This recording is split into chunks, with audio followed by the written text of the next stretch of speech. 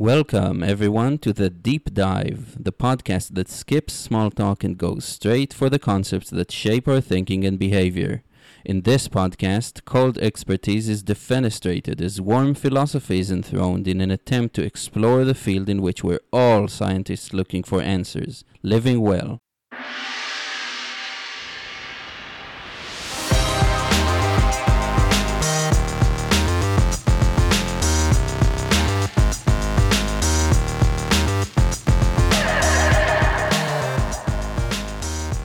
Hello, world, and welcome to another episode of the Deep Dive with Eyal Shai.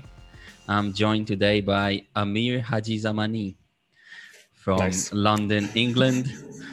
And hi, Amir. Hi, Eyal. Thanks for having me on. Looking forward to the dive. Yes, thank you for coming on. And here we go. What are you going to talk to me today about? Oh, I feel like we're going to talk about everything. I wanted to talk about my personal manifesto and sort of how I wrote it, why I wrote it, how I'm using it, and also to see what your take on it is and get your reflections on it as we go through it. Excellent. And for those listening, of course, there will be a link to the manifesto in the episode notes. Great. So usually I ask my guests to trace the evolution of the concept or practice back in time. So going back in time, how far do you have to go to really find the roots of this idea? Okay. So I guess the most obvious point of genesis for it was being in therapy, and my therapist suggesting me writing out things about defining my authenticity. So I remember looking at a few other people's lists of such affirmations, or I don't even know what to call them exactly. I don't know if they're values, they're affirmations, they're goals, they're a combination of all of these things. And after reading a few different people's, I think it just came to me. Like, I don't even remember exactly how I wrote it. I just sat down and 23 items came. It wasn't a process that took days or weeks, but at some point in 2019, I just had 23 items on a list. What I do remember is that one of the items, number 12, had already been playing around in my mind for a while. And that one is playfulness, usefulness, and restfulness are the only three states of mind I want to inhabit. And it's quite interesting for that to be the seed of this, because quite often when people read the items on the manifesto, that is the one that they pick out as like, oh, I really like that one. So, if this is a pearl, this was like the first grain of sand that everything else kind of built around. And why did I do it? Yeah, I think it was going through years and years of being seemingly depressed, seemingly quite anxious, seemingly quite sort of uncomfortable in the world, getting to a point where I just had to figure something out. I just be like, okay, why is it that I feel this distance with myself? Like, this was just one way I found to do it. And now that I've written it, it almost sometimes feels like I've written my own prayer, my own set of mantras that I, because the way I use the manifesto is I read it every day. And what happens when I read it every day is that it either brings me to a center or closer to myself, or it highlights where I'm at a distance with myself and what I might need to kind of change slightly. So is that an idea, just so I get the idea behind it, is that an idea that originated in you, basically? It's not a known method of kind of connecting people to their own authentic selves? And also, if you could elaborate a little bit on the authenticity issue, if you don't mind sharing why this is the concept. I mean, I'm sure that a lot of people go to therapy and different concepts bubble to the surface, and that's what they're going to work on. But why authenticity of all things? Well, actually, the question of authenticity came from, I just realized there's another part to the origin stories. In 2019, I started this 6-month peer coaching program called a learning marathon. And in this learning marathon, there was 9 of us as a group. We came together and we co-created 6 months of kind of learning based on questions that we would have. And my initial question that I started with was, how can I share my stories in a way that helps others? And then that question evolved into, what is my sustainable authenticity? And I think it was because I realized that in order for me to be telling my stories, I needed to be in touch with them, to be able to get close to them without running away or without feeling too much shame about them.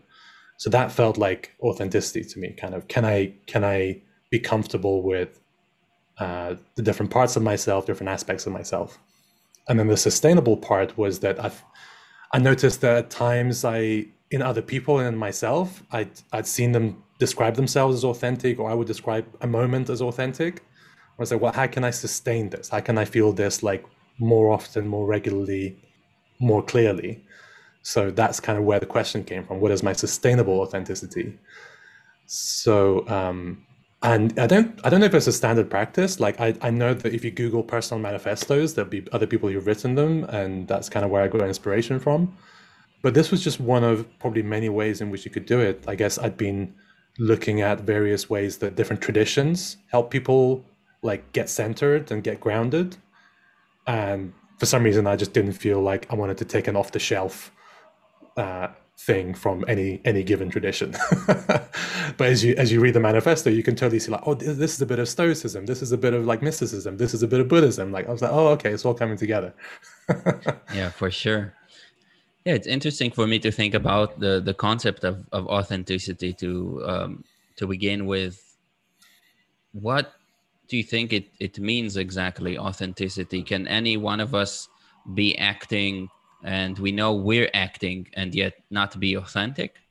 So where does it lie? Where does the truth of us lie? Yeah, it's like the classic question of like the advice of be yourself is like the most useless advice, right? Because like, how can I be anything but myself? Right. Is that a kind of like thing you had in mind?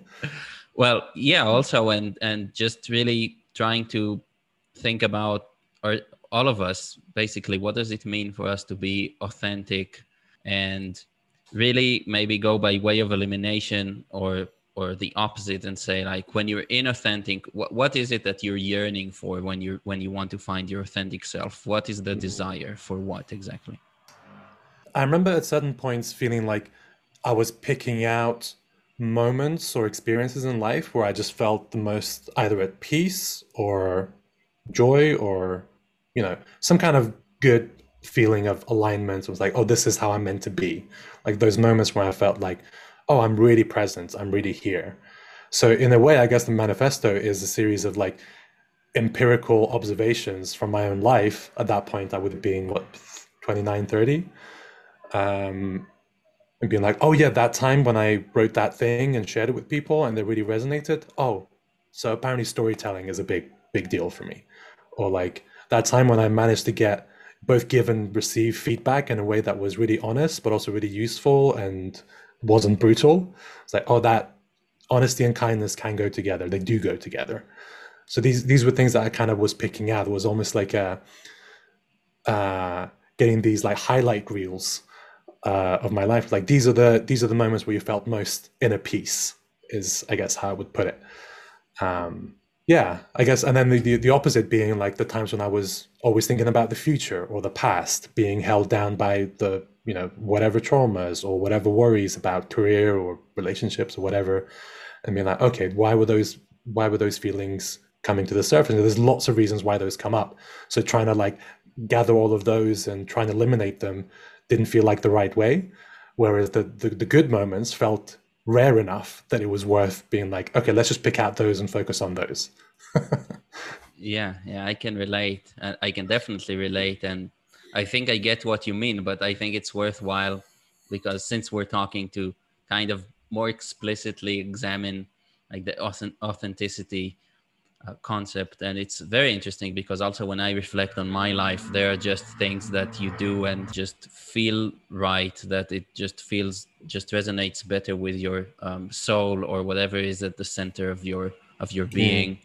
And there are also things that where you do for the first time and it's experimentation, but the results from the experiment come back like very positive, right? It's like Right. you really hit something there. Yeah. That's, you really struck gold in terms of how it felt, in terms of pleasure, in terms of how comfortable it was to do it, of yeah, how proud you are of yourself that you did it, things like that. So that's really interesting.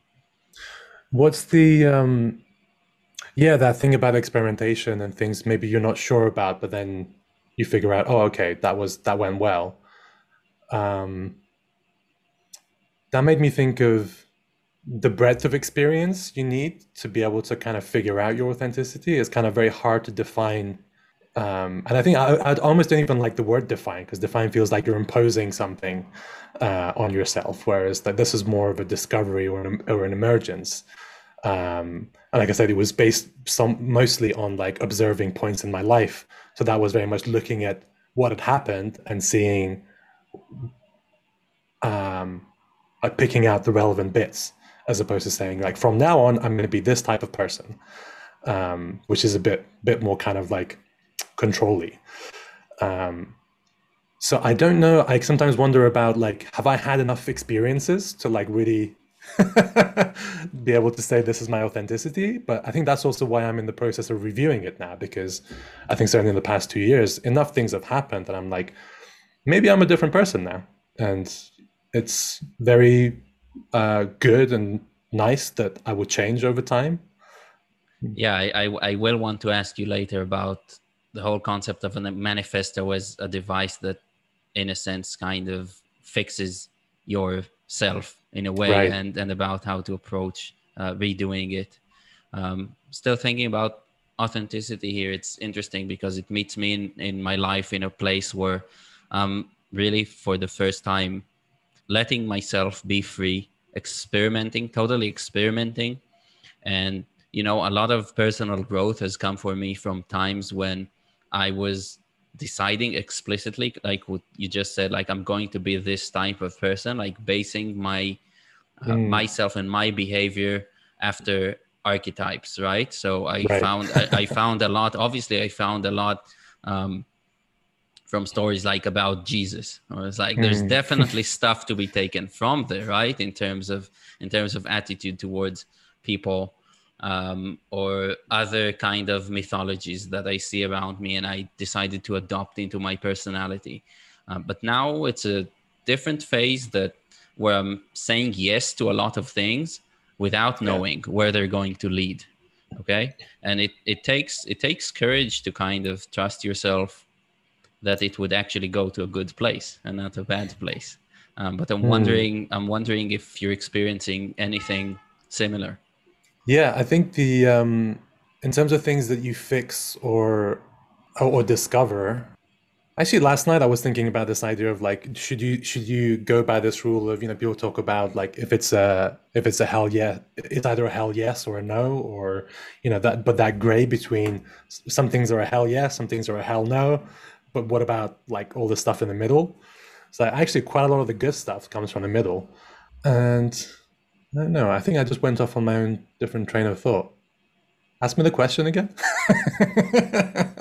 Do you, do you feel like there are things in your life that you were, because you were talking about explicitly telling yourself that you're going to be this person or that and hoping to find authenticity in this way, but maybe to be, for it to be truly serendipitous and find like truer answers to that, Mm, who is mm. my authentic self, we need to go not by um, explicit kind of decisions, but just a lot of experimentation. Right. Yeah, exposure to serendipity and just kind of different environments. Yeah, I think randomness is both the thing that makes the world like sometimes feel like evil and complicated, but also the thing that is the opportunity to kind of figure out how to find your place in the world, like exposing yourself to randomness, to serendipity. Yeah, and I think that's what happened. Like in the 2 or 3 years leading up to me writing the manifesto, I feel like I exposed myself to a lot of different things outside of the mainstream paths of like get a career, settle down, all of that stuff. that's not to say that that's the only way to expose yourself to randomness. Like there's a lot more, obviously like reading and like hearing stories from other people was a big part of it.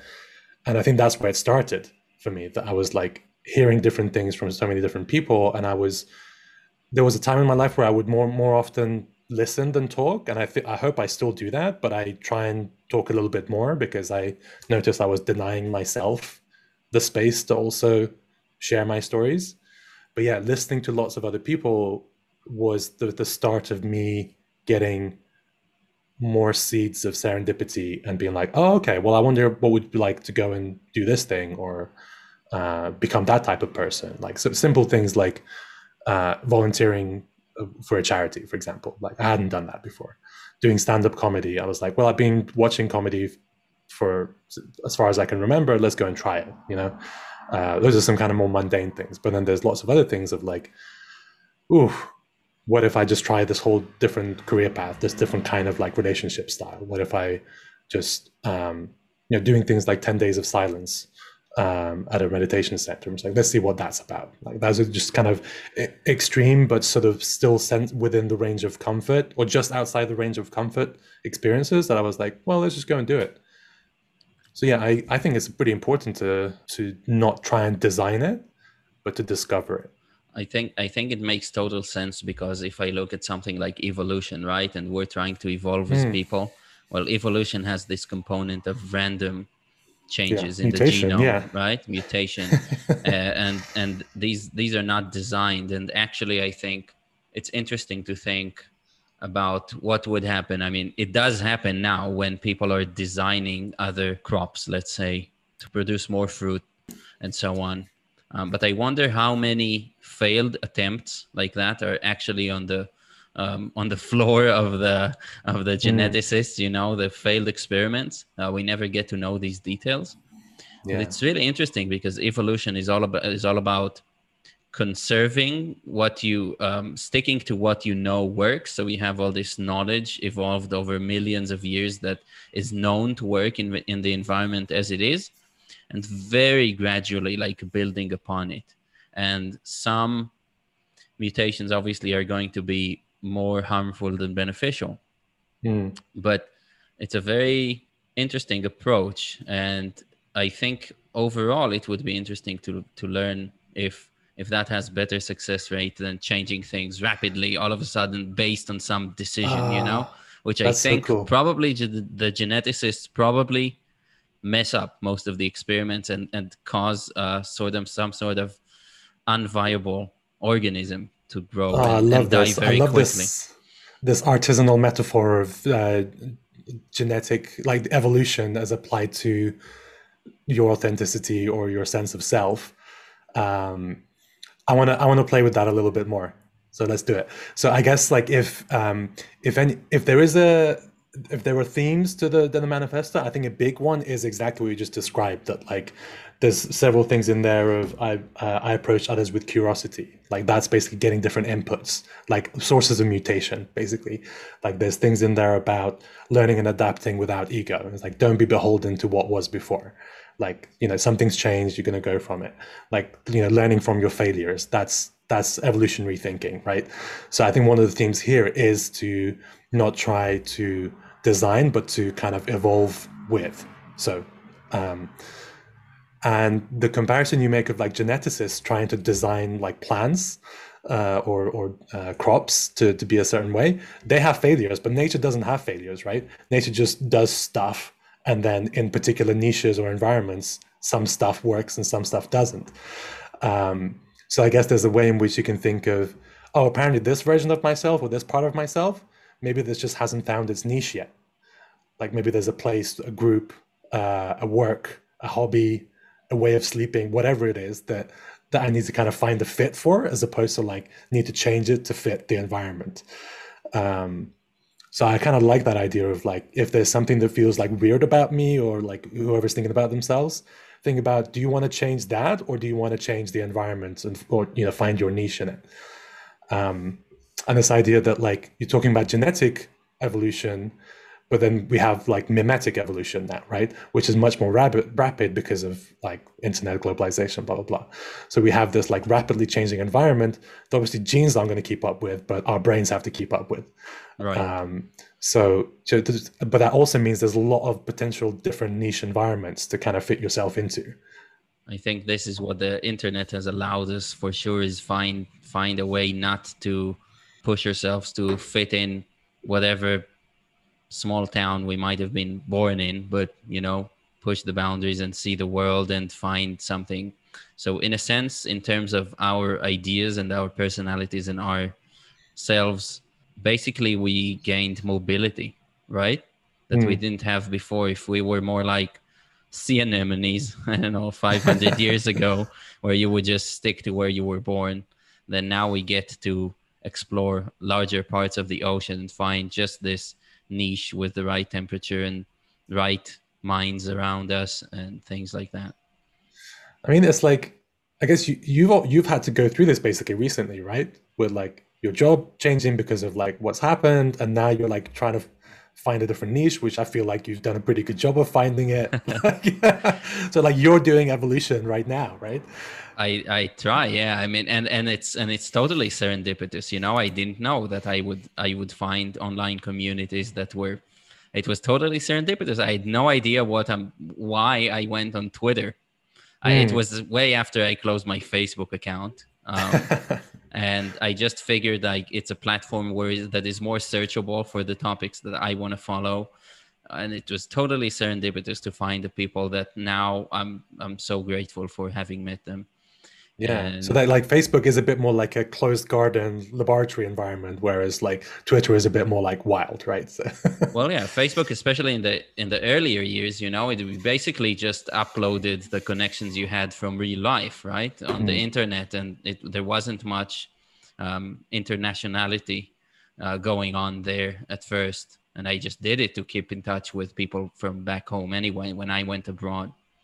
And Twitter, I feel, is better suited for this day and age, where you want for curious people to connect with people all over the world. So yeah, you're right. It is an evolution, and now that I found the sort of niche that works for me there, then I'm really trying to find people that can prompt me to go outside of myself once again and keep experimenting, keep mutating, to use the language we've been using.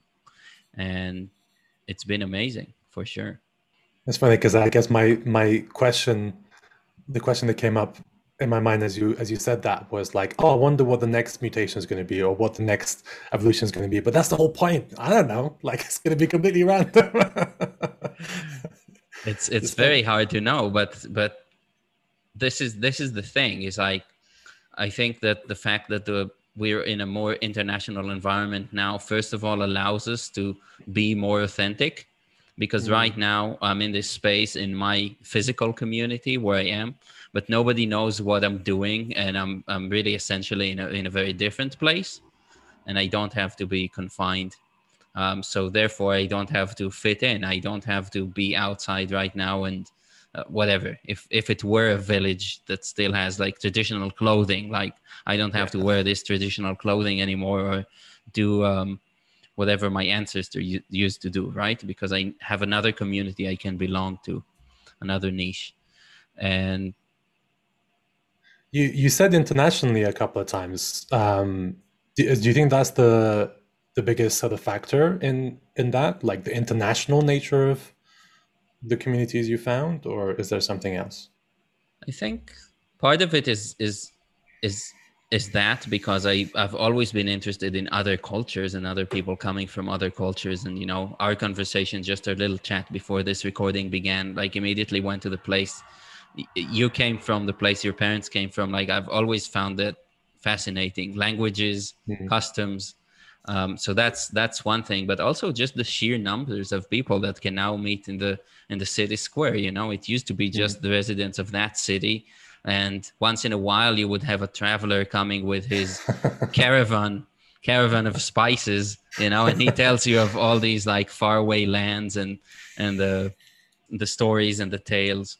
And now it's all available to us, and I think there is no reason for a person today who's not feeling comfortable in their own skin because of the context they're living in. It's really important for me to know, to let these people know that they can just go online and find the right place for them. There was a Catherine, who you know, she tweeted something recently that made me think of that, the idea of like never feeling like part of any particular in group, which I resonated with, and I think quite a lot of people in our little part of Twitter probably resonate with. And my response to that was like, yeah, we're kind of like group nomads, or we're the ones like going between the town squares, right? But there's a lot more of us now, right? Like it's like all the caravan people, like we're all kind of somehow managing to meet somewhere. Yes, exactly. Exactly. Yeah, and I think what was it called? Yeah, this idea of like a mimetic mediator. Like I think the other kind of theme in my manifesto is the idea that like I'm not beholden to any specific field or like ideology or anything like that. I'm very much a collector and synthesizer of those. Um, so I love being able to kind of understand this group and that group and that group, but then also find the commonalities. And I think that's something that I can see you're good at and want to do as well. And that's how we found our little out group, in group on the internet. Some of us, um, the common factor is the curiosity, almost. For sure. Yeah. If I had to pick one, it would be curiosity. And I'm interested in knowing, like, going a little bit back to the manifesto, if that was something you did, it was that a turning point for you in terms of that was the kind of thing that made you go from listening to expressing yourself? Is that around the same time? Is like, Mm. it's is that something that um assisted your transition into someone who's better able to express himself? Yeah. I did not notice what effect the practice of writing and reading the manifesto um, was having on me. I didn't notice the effect of it until probably about 7 or 8 months ago. And I noticed it because I was seeing more of it was a very different quality of feeling when I started reading it. So when I first wrote it, I felt some of it, and I still some of it I find a little bit cringe, or like, who do I think I am to be saying that stuff about myself? But that became less and less the case over the past 2 years, up to the point where I was regularly reading it and feeling like I think I'm living up to my manifesto fairly okay. And then manifesto is a set of promises, right? It's things you're trying to manifest, to use a word that's probably been co-opted too much. Um, so as a tool of self accountability and self compassion, I noticed that I went from trying to drag myself towards it to being like, oh, I think I'm in the vicinity. I'm pretty close to it. Um, and I think the way it happened was I just rewired. It was like a rewiring. It was like an operating system refactor.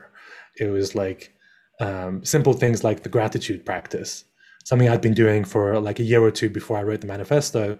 I had a reminder at 10 p.m. or 9 p.m. every night to say like practice gratitude, just 3 things, which is something a lot of people say. And I tried to do it with the journals and the writing, but found like the minimum viable product for me was like a reminder. And I would just sit there and think of 3 things. And it was hard, but now it has become natural. Like such that I moved house one time and I forgot to update the reminder on my Google Home device. But I noticed I was doing it anyway. So that was like a rewiring of something that I really feel like it's changed how my brain works. And I guess similar things have happened with a lot of the other items on there. I don't know if Have that you answered your question.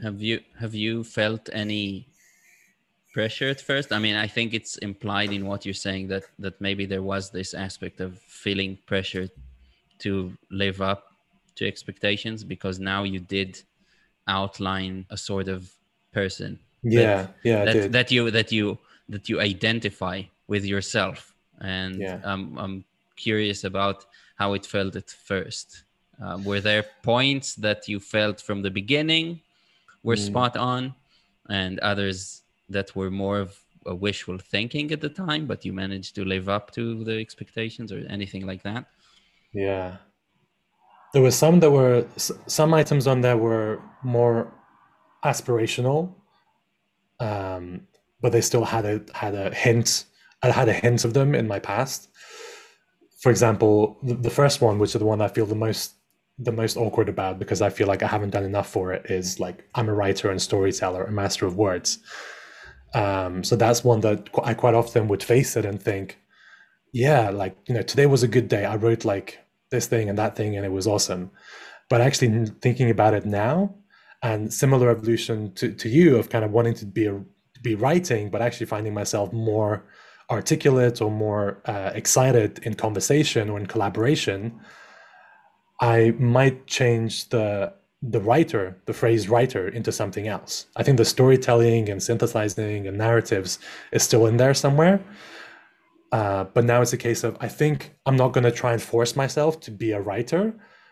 I'm going to observe how I do the storytelling and like let that become my new center.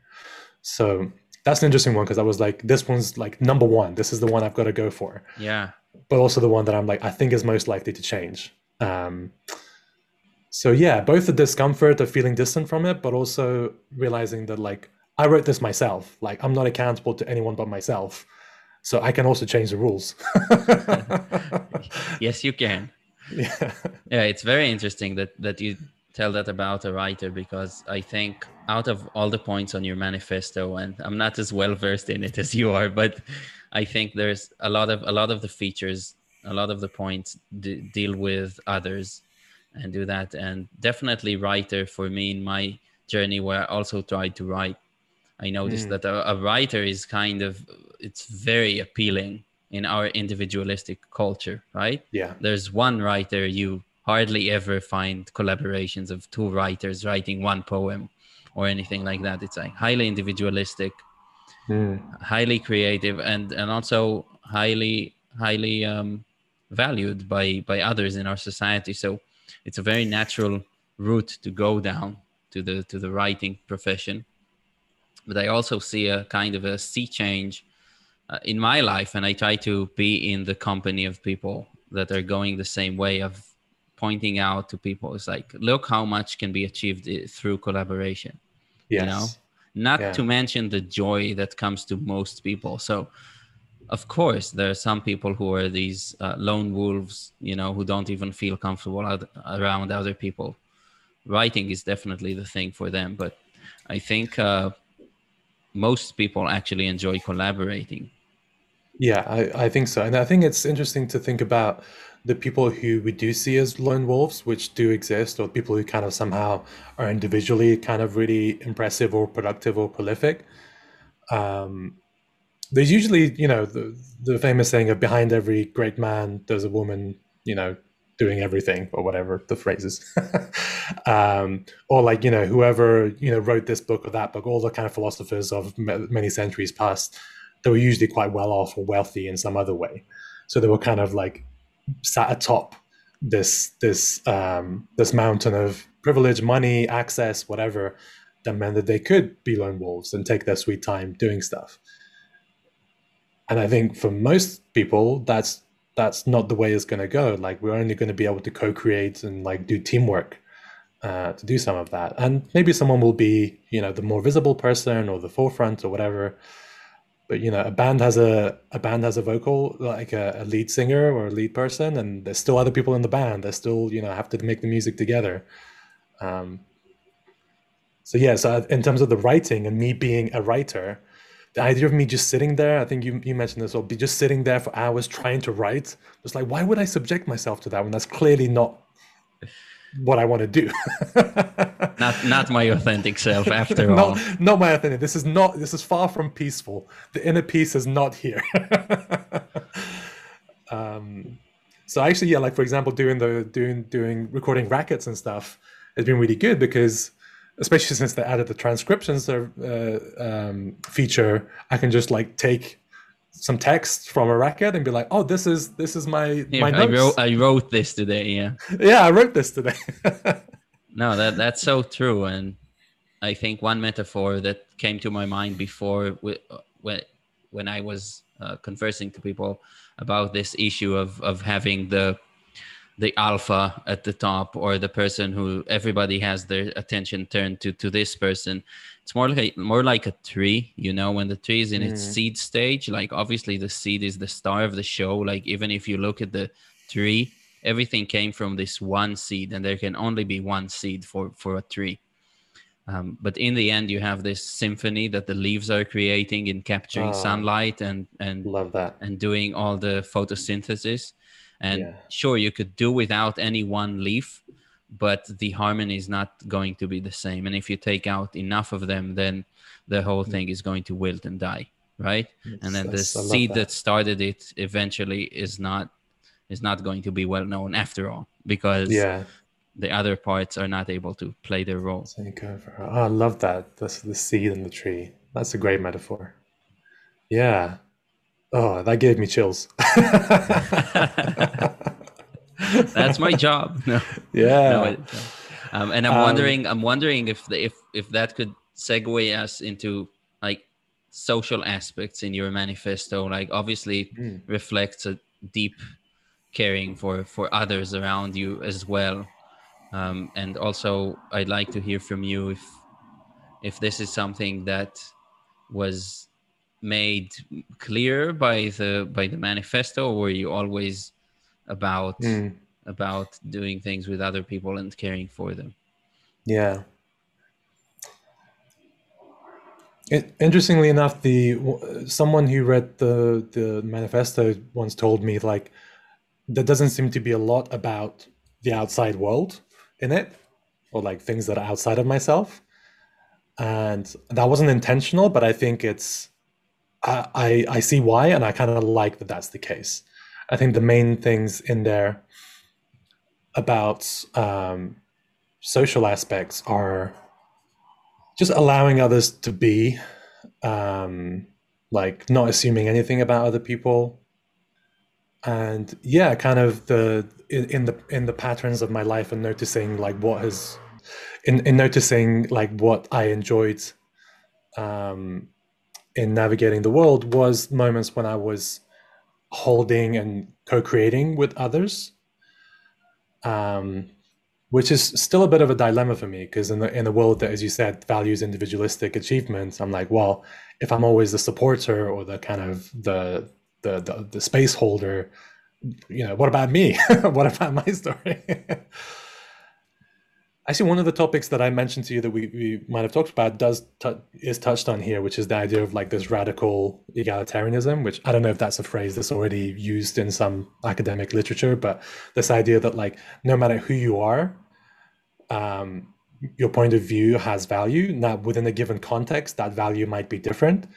But for example, if I'm talking to a child, they have a perspective of what it's like to be like a 30 something year old that I don't have anymore. I used to have it maybe, but they have their own particular perspective, regardless of all the other factors that would be involved.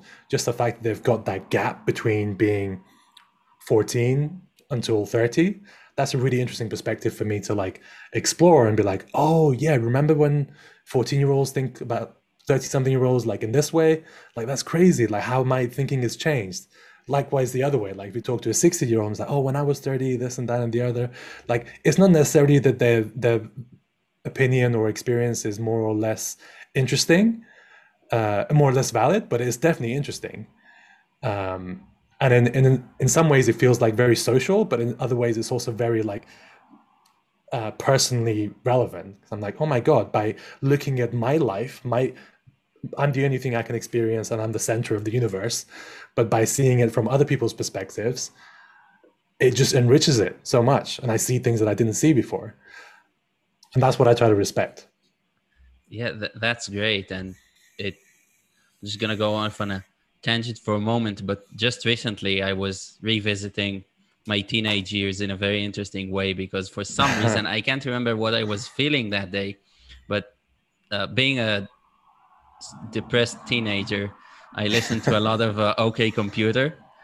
Yeah, So nice. as I'm sure you have you? Yeah, A little bit, yeah, yeah. Okay. So that was definitely a defining album for me in those years. And just recently I put it in my earphones just alone at the house, and just kind of immediately took this wormhole back to my, 17-year-old self, and really got in touch with the person that I was then. Mm, Um, but kind of I was trying to find the best amalgam between the person that I am today and the person that I was then. And so going back in time, so now I was a 17-year-old, but not depressed, strictly hopeful, and trying to see how I can unlearn the last 16 years or so and go back to this unwavering optimism that is associated with teenage years usually, and really mm, unlearn all the years where I was just this person who's had to get a job, and be serious and all of that, because I was trying to kind of yeah. go back to a place where everything, where more things were available to me, options, right? Or like Mm, ways for the world to unfold. And it was a really interesting experience to put on something that's emotionally salient and takes you to a very specific period in the yeah. past, and kind of see how you feel in that space with some of the wisdom that you have in Yeah. Time in travel through music. yeah. Love that. Um, did that have social aspects for you? That looking back and comparing now and then, like, did other people come into that exploration? No, actually not. It was deeply personal, except, I told my wife immediately afterwards that I had gone through something special. It was really special. I hadn't done it again either, Mm, but it was also totally serendipitous, because I had no idea that morning that I was going to put on OK Computer and travel back in time. But yeah. I just found that this could be a nice experiment to have for anyone who's kind of wanting to get in touch with any period of their life. Maybe it's Mm, not the teenage years, maybe it's just 5 years ago, but put yourself there, kind of backtrack and look at other options, maybe other potentialities that never materialized, but now you want to make them available to you again. And yeah. It's I have a journal that um I've written in maybe an average of 2 or 3 times a year since I've got it, and I got it when I was 18. So it's interesting to flip back through it now and see some of the same things that led me to writing a manifesto and doing therapy and doing all this other stuff. Like literally, the first page of that journal is um, is me talking about my name, and I was grappling with my name in the Western world since then, since I was 18 and probably younger. And only last year, actually around the same time last year, I wrote a little article about names and how complicated that is and what it does and how it affects my relationship with my past self. For example, doing like a bit of time travel myself of like getting in touch with my inner child and noticing that the child wasn't responding to me calling it Amir because that's not what the child was called. The child was wow, called Amir Hussein, right? Um, and that was like a big like oh my god moment because I was like yeah I've just been like locking this child away. Like even if I hadn't locked it away, he was not getting any attention because I was literally not even calling it the thing that it recognizes as its name. that's amazing. Um, yeah, so like so it's interesting to be like, oh, that journal said, what do I call myself? Playing around with my name, and then here we are, like 20 years, 10 years later. I'm just like, oh, I'm still grappling with that, and finally, I've had some kind of breakthrough, and now I'm at peace with it. So yeah, that was a nice bit of time travel. But then there were bits where I'm like looking through the journal and being like, oh my god, I'm still going on about the same thing. um, so yeah, I like that as a so in terms of like respecting other people's perspective, I guess that applies to your past and future selves as well. It's like, like sometimes I wake up and I'm like, oh my God, I did the washing up last night. That was such a good thing that Past Amir did. Now I can wake up just little things like that. For sure. I mean, I think all of us have to at some points make decisions that we know are going to have effect years down the road. and I think it's a good practice to kind of make a point of really remembering the place you were coming from when you made that decision, so that you don't fool yourself later on in life and call yourself an idiot or a wicked person or any sort of derogatory thing, and treat yourself with respect. Like, yeah, if I remember it well enough, then I can see exactly what my reasonings were, and also leave room for mistakes. So know that what you're doing might not turn out to be optimal at the Hmm. time. But I really like the way you take your manifesto over to that area where um, it's not just others but yourself as well, for sure. Yeah. Which which of the things on there that you said you had a look? Which of them stood out to you as ones that were confusing or let you were less sure about? Oh, I'm not sure that any of them were totally confusing to me, but yeah. Oh, today I think I locked in on 20. I make value judgments only when there is a goal in mind. Otherwise, everything is as it should be, because that Oh, relates to a conversation I had yesterday. And yeah, I'm interested. If you're willing to elaborate, I'll be happy. yeah, that's I like that one. The interesting thing about that one is that it's ended up working backwards because we make value judgments all the time. Well, I make value judgments all the time, consciously or subconsciously. So, on a conscious level, I can kind of follow this. I can be like, well, why do I like this conversation, or why do I not like this conversation, or why am I feeling annoyed with the weather today, or whatever. um, that that usually leads me to like, okay, well, what is my goal, or what is the thing that I want or expect in the world that is not being met? What is my expectation that's not being met? So quite often the value adjustments actually lead me to figure out my goals and expectations. And over time it's also meant that I just can maintain a bit more equanimity towards things that, like, even a few 3 4 years ago would have made me feel like really bad or really good even. So I think that the interesting thing about all of this is that it applies to the good stuff, quote unquote, as well as the bad stuff. Like, oh, why am I so happy that this person responded to my email? It's like, oh, I guess I really wanted them in my life in this way or another, or I'm really hoping they give me a job someday or whatever. Like, that's why it's making me happy. But I might have, like, send them an email and they might have replied for completely different reasons.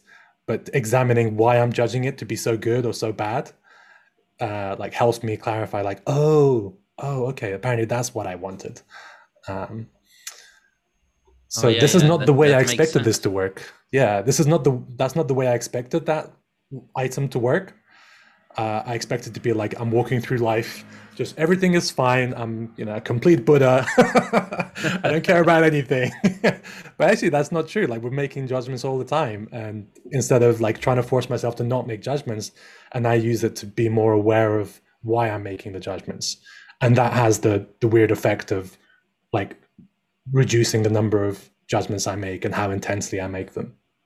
Yeah, that's really interesting. What it brought to my mind was this idea of really not needing to monitor anything as long as things are okay, or are really okay, and no need to worry about optimization or doing anything in the best way.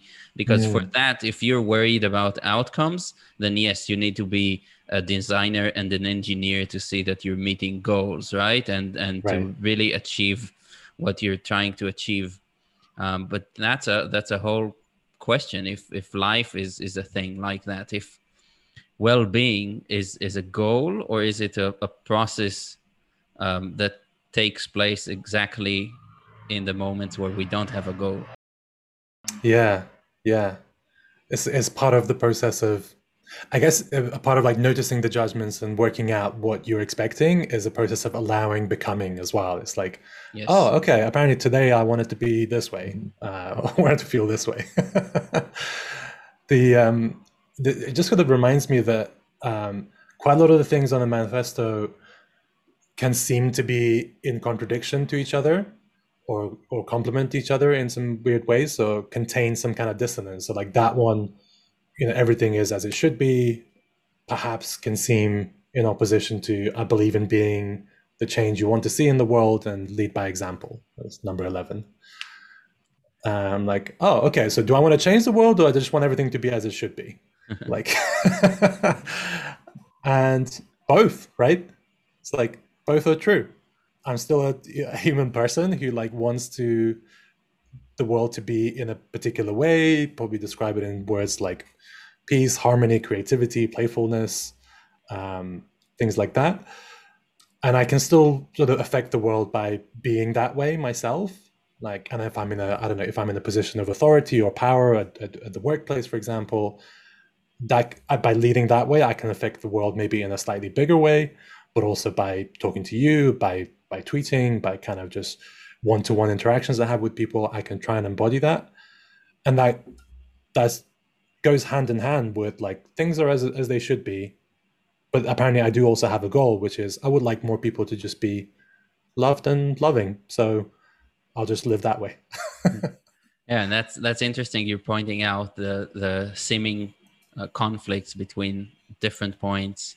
Do you feel that eventually, since you said you are open to revisions because you make up the rules and that makes sense, would you want the document to be achieving some sort of greater self-consistency, or is it absolutely fine that it contains multitudes, as Walt Whitman would say?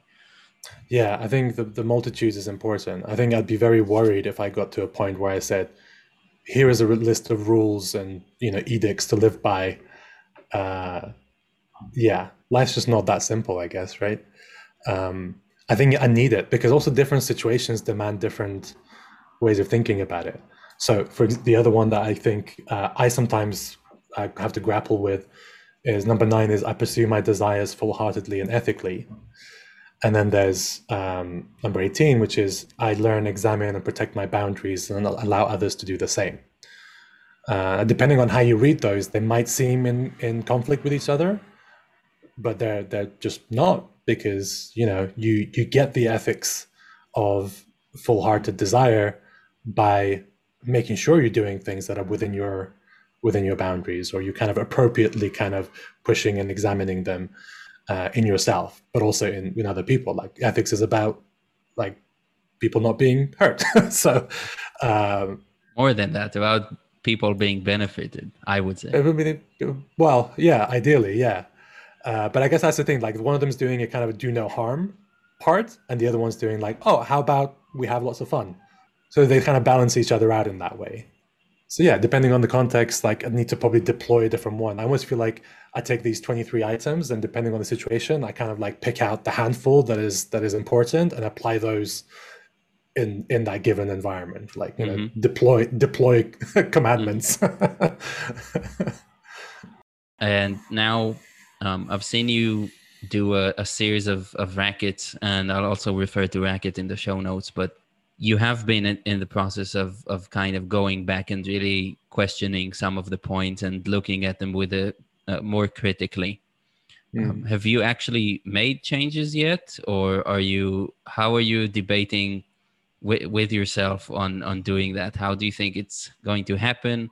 When it's going to happen? Is it going to be point by point? Is it going to be version 2.0 of the document with a lot of changes, or what do you think is going to come next? So I'm living up to the manifesto by just allowing the curiosity to lead me. So in a few of the racket conversations, I've actually said like, oh, I wonder how this is going to affect what I do with this item. The curiosity came from that moments of like, oh, I think, I feel pretty close to this. So now I wonder if it's time to change it. Now I'm open to the possibility that I don't change it. I'm open to the possibility that I replace all of it with like 3 sentences or a picture or whatever. I'm open to the 23 items becoming 46. I'm open to like this particular point needs zooming into more or needs rewriting, whatever. So I'm open to all of it. But I think for now, I've just been like, I'll just go through each one by one, and I'm trying to live up to the co-creation and collaboration spirit by being like, I'm just curious to see what other people's perspective is on this stuff, just as a prompt for conversation. And that has already like brought up several things that I'm like, oh, it's going to be really fun to try and bring all this together and synthesize it into whatever version 2 is, or so I don't know. I don't have an answer for that. And There's nothing but curiosity here. That would be putting the judgment before the curiosity. now a tough question. Do you foresee any sort of possibility where you would tell yourself that actually putting these things in writing a manifesto has actually ossified you in some way instead of keeping things boundless Mm, and totally open for you? Like, do you feel like there is a chance that you would feel attached to one of them, where you would find later that this attachment has actually prevented you from outgrowing something? mm. Yeah, I can totally see that. And there's probably different ways of looking at my relationship with it. That means, yeah, I've either ossified or it's sort of a framing of has it grounded me or has it trapped me, right? Um, but the reason why I think I've kept going back to it is that if anything's going to ground me, if there's anything that I'm going to keep going back to, I'd rather it was this than, say, a bad relationship or some kind of addiction to other things or to work or whatever it is. If there's something that's going to ground me, I'd rather it be this. So I don't think I've grown to the point of feeling like I can be completely like um, floating through society and space without any grounding. So that part I like. Whether or not I would feel too attached to aspects of it or not, um, I don't think so. But as I try and kind of bring it all together, I'd be curious to see which ones I do feel that way too. Because I guess, as I said, for example, that first one of I'm a writer and storyteller, that's one that always snagged. It's almost like, it was like I was trying to walk past it and it would always like catch me. Um, so taking that one as an example, like I think that's a sign for me to examine my relationship with it and be like, okay, do I actually agree with this? Is it holding me back? Because I think that one was holding me back, and that I was reducing my expression because if it wasn't in the form of writing, I wasn't living up to the manifesto. So now I'm like, okay, I'm going to change the item. I'm going to get rid of writer maybe and use some other word. Podcast host. Podcast host, narrator. The word that came up in the bracket that I did about it was narrative builder, which sounds a bit, I don't know. I don't know. I'm yet to become comfortable with it, but we'll see. Well, I guess I get the impression that everything is a possibility. Is that more of a tool to rediscover authenticity, as you've said? Is it a lifestyle choice to write a manifesto, to read it?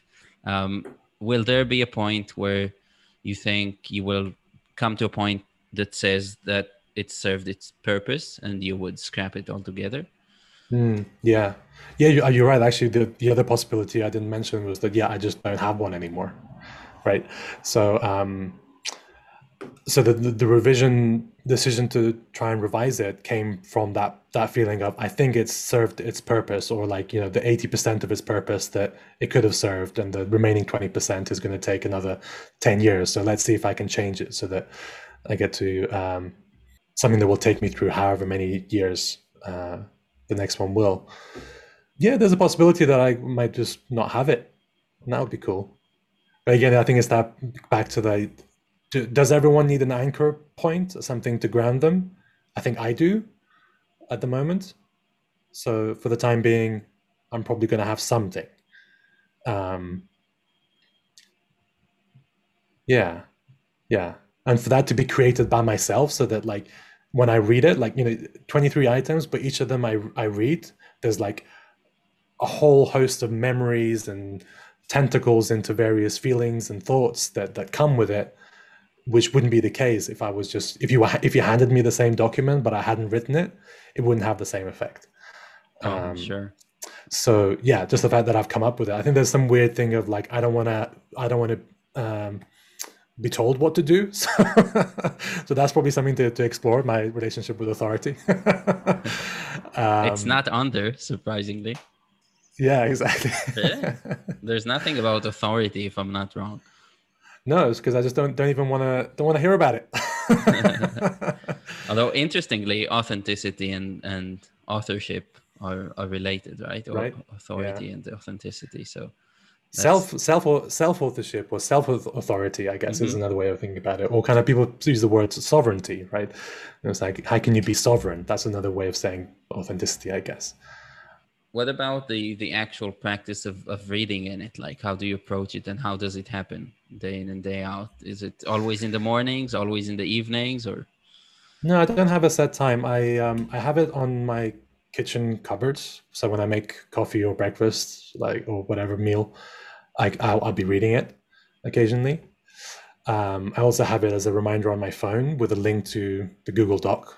Um, and so sometimes when I'm reading it when I'm out or whatever, what's really good is that I end up like commenting on it in the Google Doc. So I have a conversation with myself back and forth over time. And that's also what started one of the triggers to do the revision or do the review. Because I noticed I was like, oh, there's bits that are like now I'm starting to feel a little bit more feel different about than I did 6 months ago. It's like I had this question that I'd commented on this line last year. This year I feel very differently about it. I would answer the question very differently. So I've already kind of been reviewing it accidentally through comments on a Google Doc. So between that and reading it in the mornings, um, it's kind of grown with me. It's, if it was a seed, it has now like it's sprouted a little bit. I don't know if it's going to grow into like a tree or it's going to stay a bush or whatever.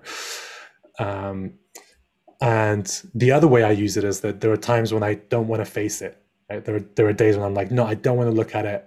It's basically days when I don't want to be accountable to myself, right?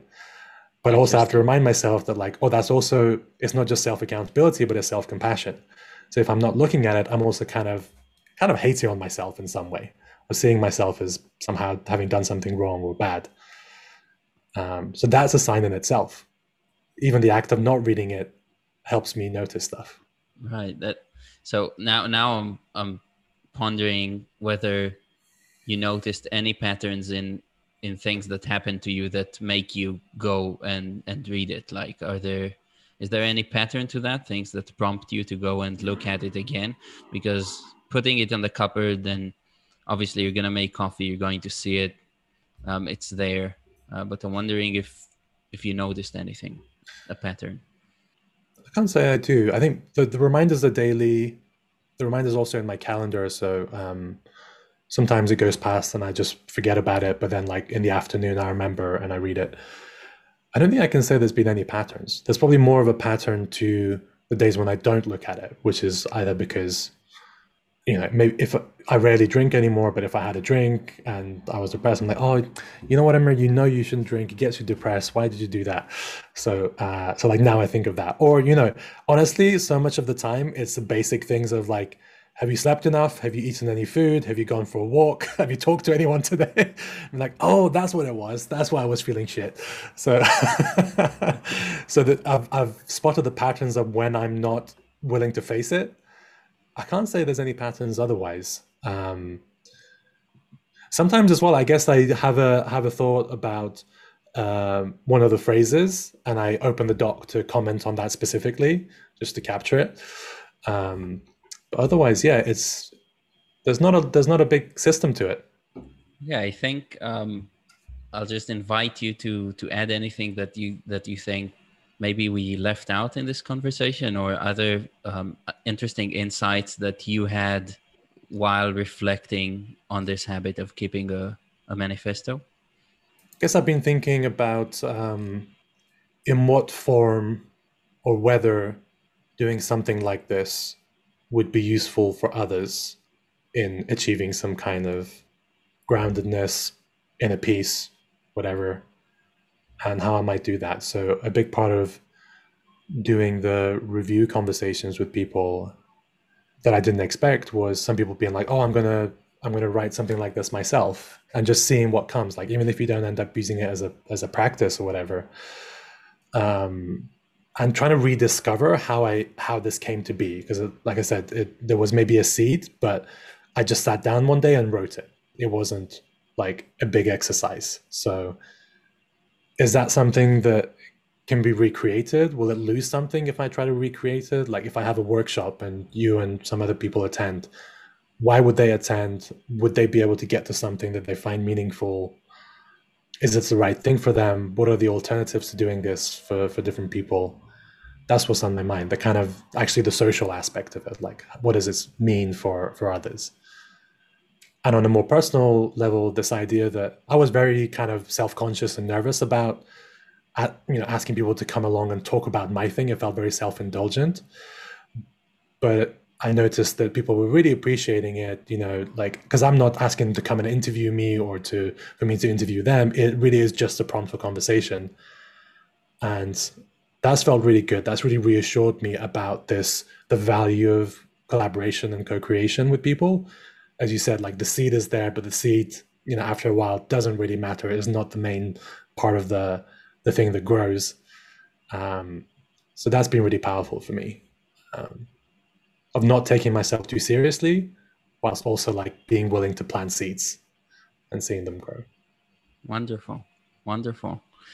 And now, as is the custom, you are now free to also tell our listeners where they can find you, what you do, anything about yourself, that projects that you're doing that you want to put out there. That would be also really good. Sure, yeah. People can follow me at Amir HHZ on Twitter. I don't have anything else to plug. I think at some point in the next few months, I hope to get my coaching and consulting practice up and running for tech and product teams. The manifesto and the work I've done on myself feeds into that a lot. And then kind of wanting to help people grow and help people kind of find their own path is a big part of that. So yeah, and I say some funny stuff sometimes on the internet. So yeah, follow me. Great. Well, that's a good enough reason for me, and I'm a follower. And yeah, Amir, thank you so much for taking the time to share with me and with us the insights you had. Thanks a lot, Eyal. This is really great. Thank you so much. Thank you. Bye-bye.